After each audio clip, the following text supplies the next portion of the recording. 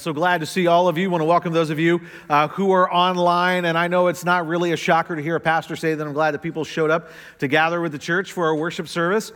But this is a weekend that we are kicking off a brand new message series through the New Testament book of 1 Peter. And believe it or not, this is something I've been looking forward to, praying about, preparing for about a year, and it's finally here. And today is the day that I get to begin sharing with you the things that have encouraged me. And it's my hope that as I share the things that have encouraged me, that it's encouraging for you. And that's something we all need, isn't it? Or whether you are someone who'd say, Rick, I'm not terribly religious. I'm trying to figure out the whole Jesus thing, trying to figure out you Christians. And then some folks might say, no, I'm a devoted follower of Jesus. And then there are people who are somewhere in between. Whichever one of those things describes you, isn't it true that every single one of us, sometimes we could benefit from a transfusion of courage from somebody else to us to help us stand and face a difficult thing that's in front of us? Of course it is. It's something everybody needs. And because it's such a common human experience, it prompts me to ask you this question. What are the things that knock you off your feet? What are the situations, what are the circumstances in life in which you need courage? What are the things that cause you to maybe shrink back? And you don't have to answer out loud. This is just a chance for us to get honest with ourselves. What are the things that cause your knees to buckle? What are the things that cause you to say, I don't know if I can face this. I don't know if I can keep going. This is impossible. What are the things that cause you, maybe out of fear, anxiety, or whatever, it causes you to self-medicate in such a way that you know it's not good for you? What is it that causes you to think to yourself, I don't think faith is enough. I need more than that right now? What are the things because of fear, anxiety, or whatever? They nudge you into being a version of yourself that you don't even like. Are you with me? Every single one of us, regardless of your background, we're going to face situations in our life that feel like they're going to knock us off our feet. And whether you are a religious person or an irreligious person or somewhere in between, there is an irony here that we could probably write books about. There are things that knock irreligious people off their feet, and sometimes that creates in them a kind of jealousy for the faith that religious people have. And then sometimes religious people can get knocked off their feet, and that can cause them to doubt the faith that they have.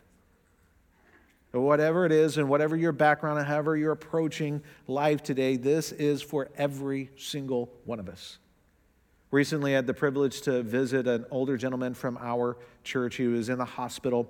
He's facing a very serious health concern, health crisis. And as I sat next to his bedside, I was just drawn in by his steady faith.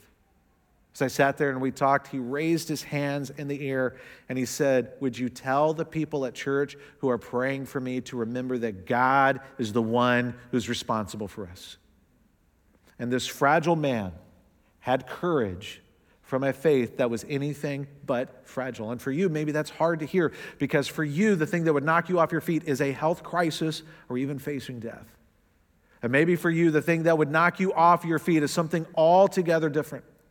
But as we begin our study of the book of 1 Peter, it offers a transfusion of courage to you and to me. And we call it a book, but really it's not a book.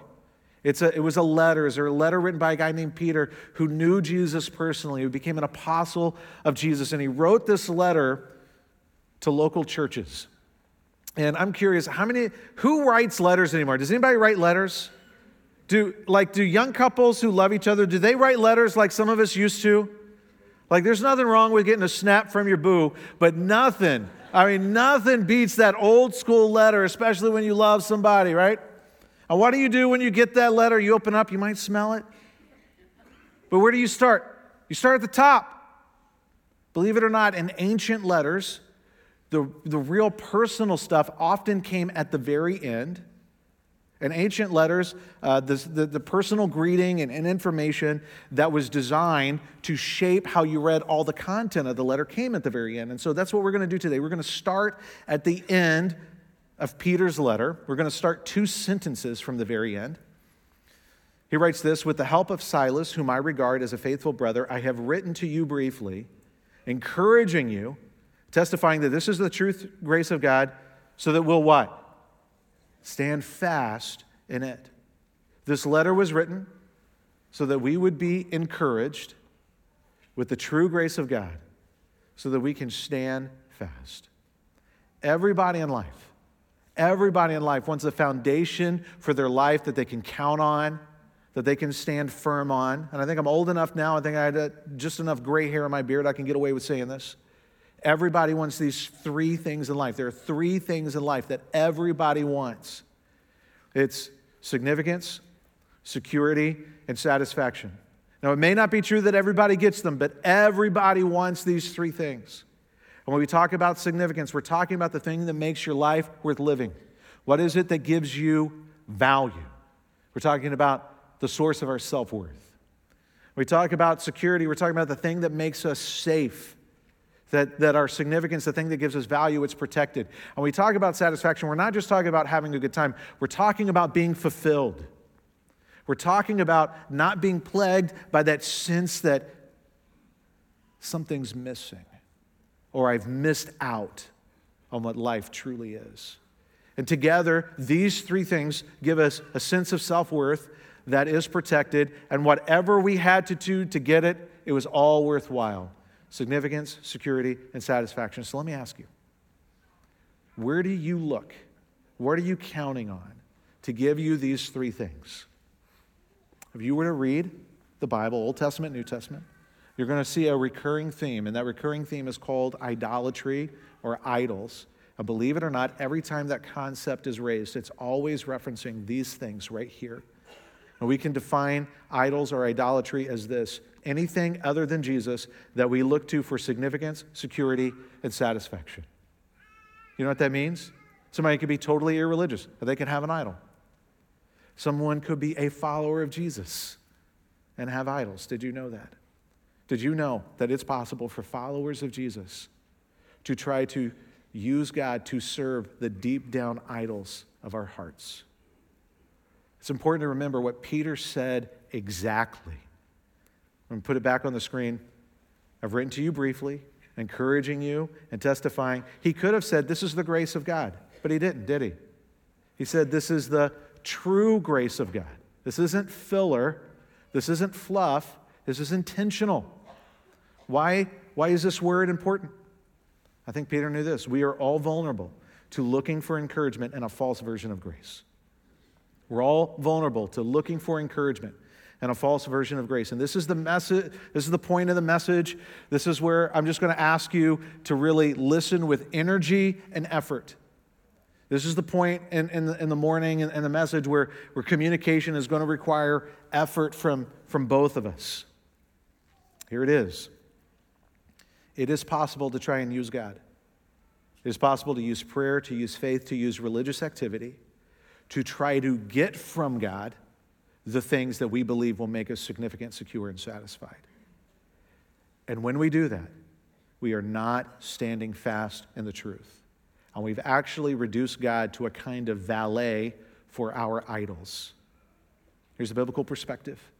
When we trust in Jesus, when we know Him, He is our significance. He is our security. He is our satisfaction. And this false version of grace, it's sneaky and it's subtle. And this false version is trying to use God to get from God things that we think will make us okay.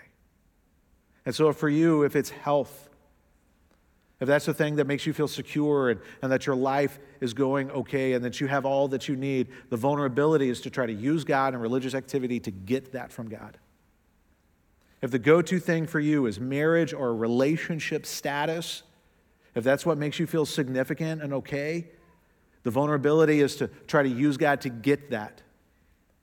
If it's financial success or career success, if that's where your significance comes from, your value, your security, your satisfaction in life, the vulnerability is to try to use God and religious activity and religious performance to try and get that from God. If it's other people admiring you, approving of you, the vulnerability is to try to use God and religious activity to get that from God. And you got to listen close here. When we use God as a means to an end, to get from Him the things that we think are going to make us okay, and then God doesn't give us those things because He is not in the business of serving our idols, That's when we hear people say things like, faith didn't work for me. Christianity didn't work for me. We shouldn't expect something that's false to work for us. Encouragement comes from knowing the truth and standing firm on the truth and standing fast in it. And when we know it, it gives us the courage we need to stand firm and to stand fast, even when standing isn't easy. So now we're ready. Now we're ready to turn our attention to the beginning of this letter and to begin our journey in exploring what the true grace of God is. So we're going to turn to 1 Peter chapter 1, verse 1. Peter, an apostle of Jesus Christ, to God's elect, exiles scattered throughout the provinces of Pontus, Galatia, Cappadocia, Asia, and Bithynia, who have been chosen according to the foreknowledge of God the Father through the sanctifying work of the Spirit, to be obedient to Jesus and sprinkled with his blood, grace and peace be yours in abundance. Praise be to the God and Father of our Lord Jesus Christ. In his great mercy, he has given us a new birth and to a living hope. We just sang about that.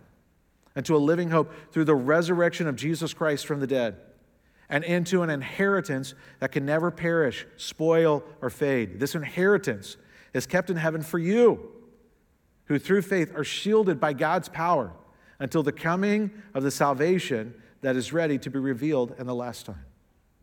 As we just read through that together, I'm curious what stood out to you. Obviously, I highlighted some words, and the words that I highlighted, they had to do with significance, security, and satisfaction that we have in Christ. And this letter, one of the things we're going to see over these coming weeks is that Peter wrote it to followers of Jesus, men and women who are facing very difficult, even scary circumstances. And his response was, remember who you are. All throughout the letter, remember who you are. Remember your identity in Christ. And what did he say to us? Even when you feel like an outsider, like an exile, when you feel like you don't fit in and you don't belong, you are the elect of God. You're the chosen of God. The Holy Spirit of God is in you, doing sanctifying work, growing you to be more like Jesus. And we have a living hope. And that's just another way of saying the exact same thing that we learned from the Apostle Paul in our last series called This is Church, when we were looking at the New Testament letter of Ephesians, that the very power of God that raised Jesus from the dead is available to you and me when we believe in Jesus. We have a hope that is alive, and that hope is unstoppable. And we have an inheritance that can never, ever be taken away from us. And when we remember that, we have the courage we need to stand up and to stand fast, even when standing isn't easy. When I was a teenager, and my social circle was getting bigger and I could leave the house, without my parents tagging along, I had a dad who would say the same thing every time before I walked out the door. I don't know if anybody had a parent like that. Super predictable, sometimes annoying, but it stuck with me. Every time I get ready to leave, my dad would say this, Rick, remember who you are and what you are. And whether he realized it or not, my dad's parenting philosophy was very biblical. What he was trying to say, Rick, there's going to be situations where you're going to need some courage to do the right thing. And you're going to need to know what the right thing is, and you might be confused. And the courage you need and the clarity you need comes from remembering your identity. The courage you need, the clarity you need comes from remembering your identity in Jesus. And so there's going to be a verse that comes up over and over and over again throughout this series. I want to challenge you to memorize this verse, all right? And if you're saying, Rick, I don't do memory, I'm not good at memory, I want you to try anyway. And here's why. You can only be encouraged by what you remember. I haven't yet figured out how to be encouraged by what I forget. So we're going to try this together. 1 Peter chapter 2, verse 9, he says, but you are, what is this about? Your identity. If you have trusted in Christ, this is what is true of you. You are a chosen people, a royal priesthood, a holy nation, God's special possession, that you may declare the praises of him who called you out of darkness into his wonderful light. Can we do something? Can we say this out loud together? I'm going to try and give us a good pace. Here we go. 1, 2, 3. But you are a chosen people, a royal priesthood, a holy nation, God's special possession, that you may declare the praises of him who called you out of darkness into his wonderful light. Awesome. Marinate in that. Meditate on that. Your significance, your security, your satisfaction. It is accomplished for you by Jesus. It is ensured for you. It is guaranteed for you by Jesus. What is it? What is it that threatens to knock you off your feet? What's the thing that goes on in your life that causes you to need courage? Would you remember who you are? Would you remember who you are in Christ? We're talking about identity. This is how our church is committed to talk about identity. I find joy in defining myself by what Jesus did, not what I do. It's about what he did for me, not what I do.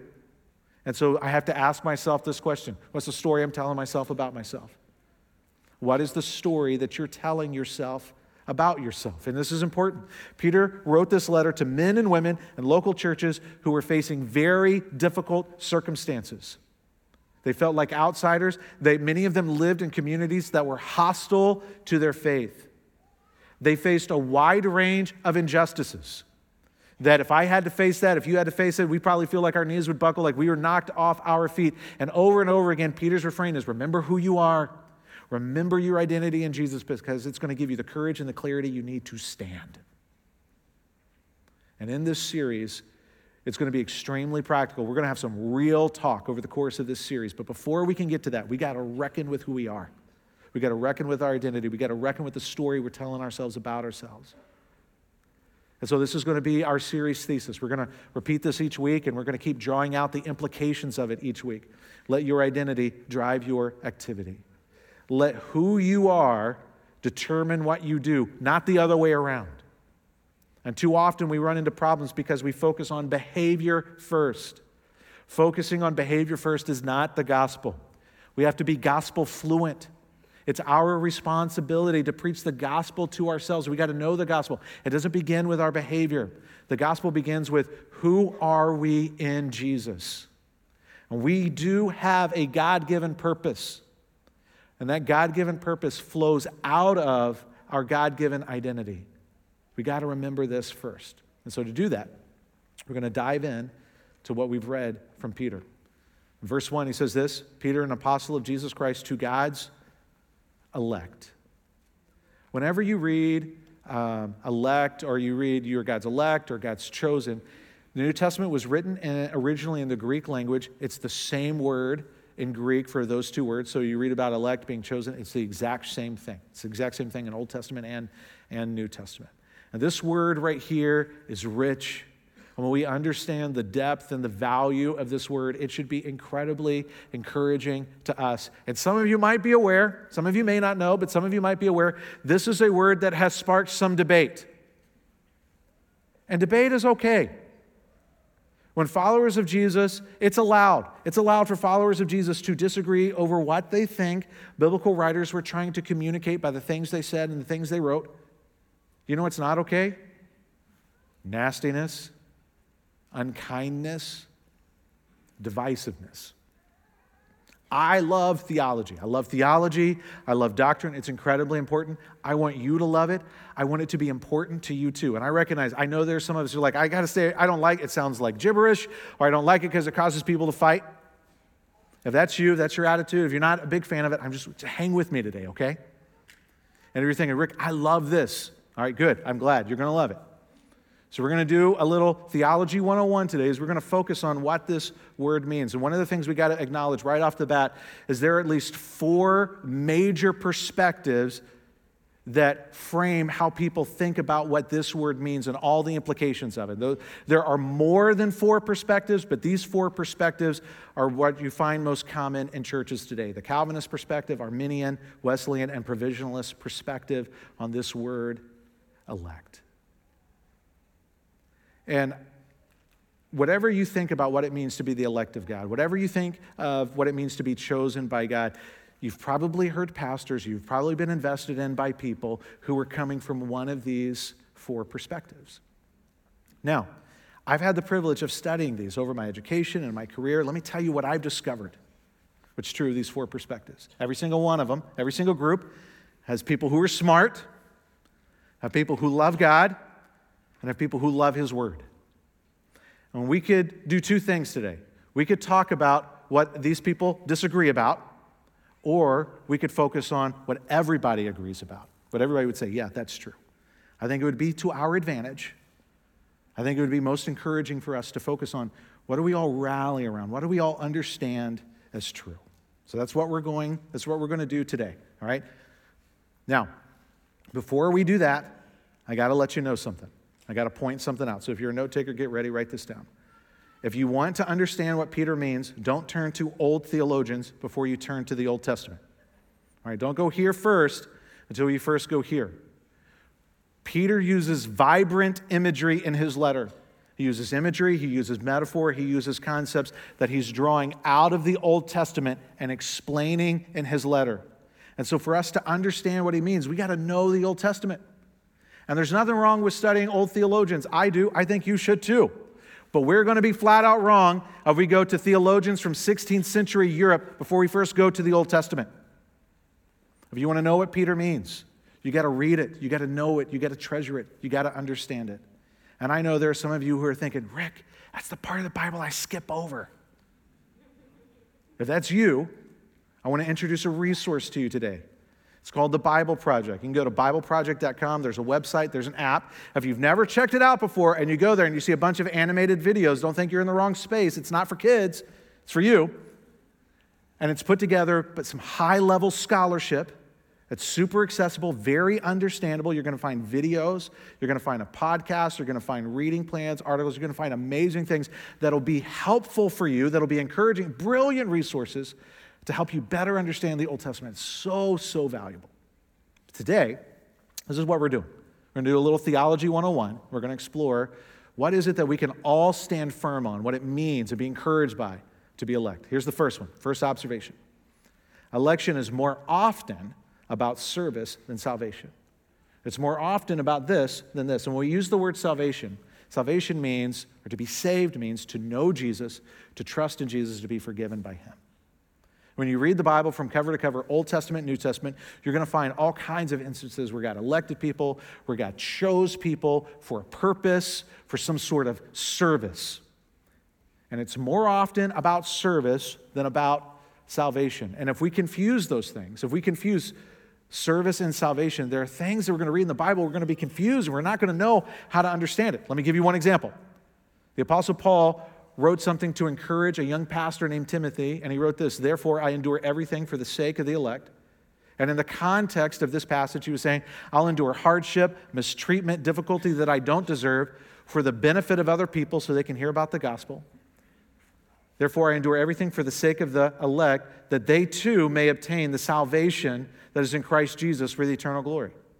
What does that mean? To take the Bible seriously means we have to take seriously the reality that some people are elect and not saved. They are not in Christ. There are some people who are elect and they may never choose to trust in Jesus. Election is more often about service than salvation. Now, Peter was writing to men and women who are followers of Jesus, who are in Jesus. And he's saying your election, he wants to connect it to purpose as well for them. 1 Peter 2, he says, you have been chosen according to the foreknowledge of God the Father through the sanctifying work of the Spirit. He's working in you with a purpose to be obedient to Jesus Christ. You have a God-given identity, and you have a God-given purpose. Here's observation number 2, Theology 101. If you are in the elected one, you are one of the elect. Now, that may not make sense yet. Hang with me. If you are in the elected one, you are one of the elect. How many of you have ever seen the show The Chosen, or you know about the show The Chosen? You guys know what I'm talking about? Do you know why it's called The Chosen? Because Jesus is the chosen one. From a biblical perspective, in the Old Testament and the New Testament, Jesus is the chosen one of God. Jesus is the elected one of God. Let's go back to the Old Testament, Isaiah 42:1, writing a prophecy about Jesus. Here is my servant whom I uphold, my chosen one, and whom I delight. I will put my spirit on him, and he will bring justice to the nations. From a biblical perspective, Jesus is the chosen one, the elected one of God. Now here's something else from a biblical perspective. When we trust in Jesus, when we put our allegiance in Jesus, when we put our faith on him, that God sees us as being in Jesus. Check this out, 2 Corinthians 5:21. God made him who had no sin, he's talking about Jesus, to be sin for us, that in him we might become the righteousness of God. From a biblical perspective, from God's perspective, when we trust in Jesus, we are in him, and what's true of Jesus becomes true of us. Jesus' status becomes our status. Because Jesus is righteous. If we are in him, we're righteous. Jesus is holy. If we're in him, guess what? We're holy. Jesus is the heir to the throne of God. And if we are in him, what are we? We are heirs. Jesus is the chosen one, the elected one of God. If we are in him, we are chosen. We are the elect of God. Here's the last observation. Before you wanted God, he wanted you. You are not an afterthought. God did not settle for you. Before you wanted him, he wanted you. How many of you, who's throwing a Super Bowl party? Anybody? You don't want me to come? Is that why you're keeping it on the... Noted. Who likes throwing parties? Who likes having people over there? All right, have you ever, you're throwing a party, you're having a social gathering that you don't want me to know about. You got a social gathering coming, and there's that one person you don't want them to know, and then they find out, and you're like, yeah, come on over. You guys know what I'm talking about? Who's ever been that person?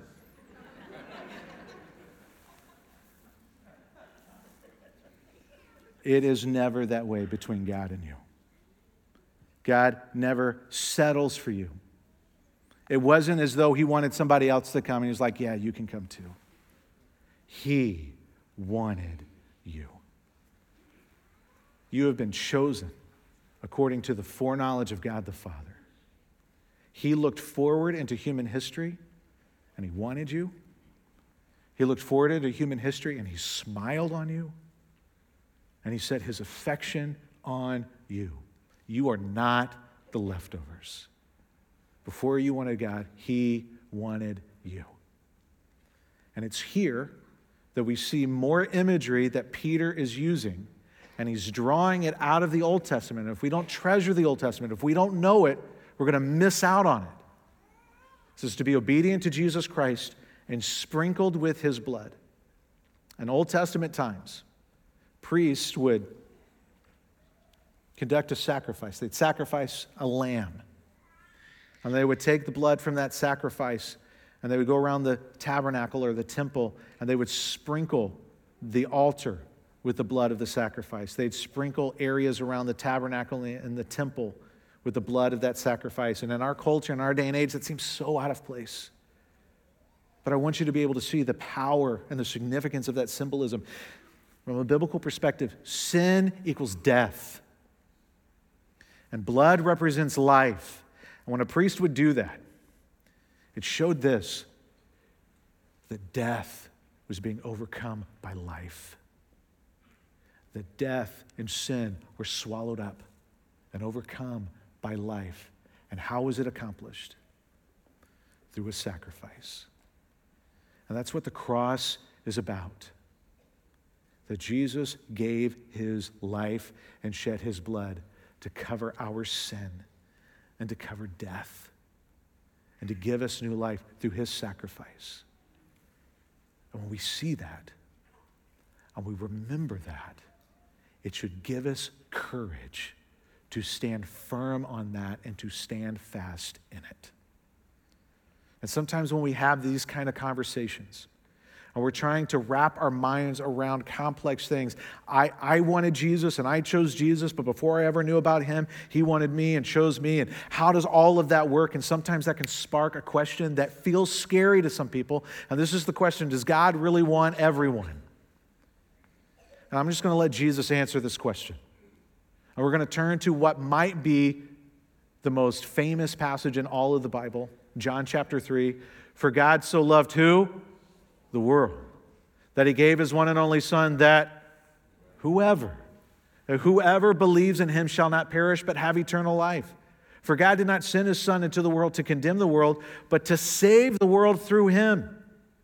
What more could Jesus do to convince you that there is no price too high for him to pay to love you, to forgive you, to accept you, to transform you, to make you his own special possession?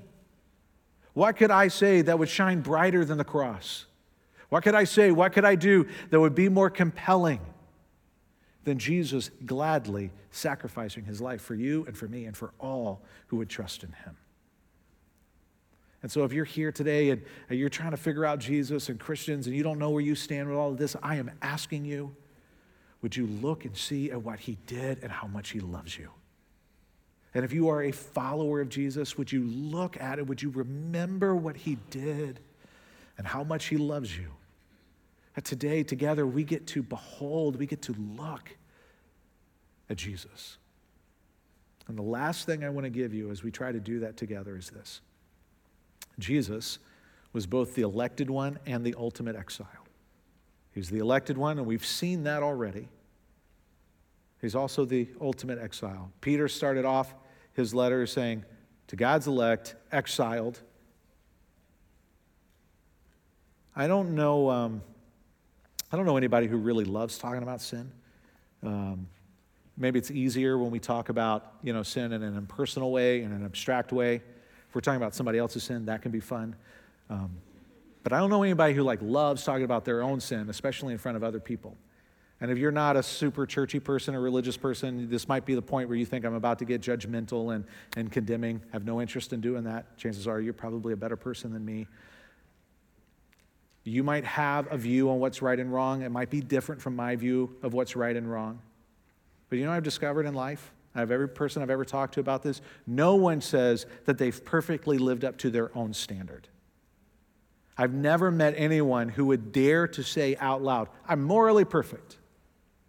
As a matter of fact, every person I've ever talked to about this, they would say, you know what, there have been real things that I've done. There have been some broken moral choices that I've done that have a real and negative impact on relationships that are important to me. If we had time and if we felt safe enough to do so, I bet we could tell heartbreaking stories about how our choices or the choices of somebody else had devastating impact on relationships that were important to us. And there's a word that biblical writers use to describe those kinds of choices, those kinds of decisions. And that word is sin. And like I mentioned before, over and over and over again throughout the Bible, sin is always tied to, connected to, equated with death. And if we get super honest with ourselves, we could probably say, oh yeah, I could tell you about how my choices or somebody else's choices, it leads to a real kind of death. But the worst kind of death that comes from sin is it kills our ability to know God, to please him, and to be close to him. And that's why Jesus came. That's why God the Son, the second person of the Trinity, was glad to be the chosen one, the elected one, to take on humanity and to give his life as a payment and a sacrifice for sin. And when Jesus went to the cross, he was exiled so that we could be included. He was rejected so that we could be accepted. He was shamed so that we could be honored. He was condemned so that we could be forgiven and set free. He is the elected one, and he is the ultimate exile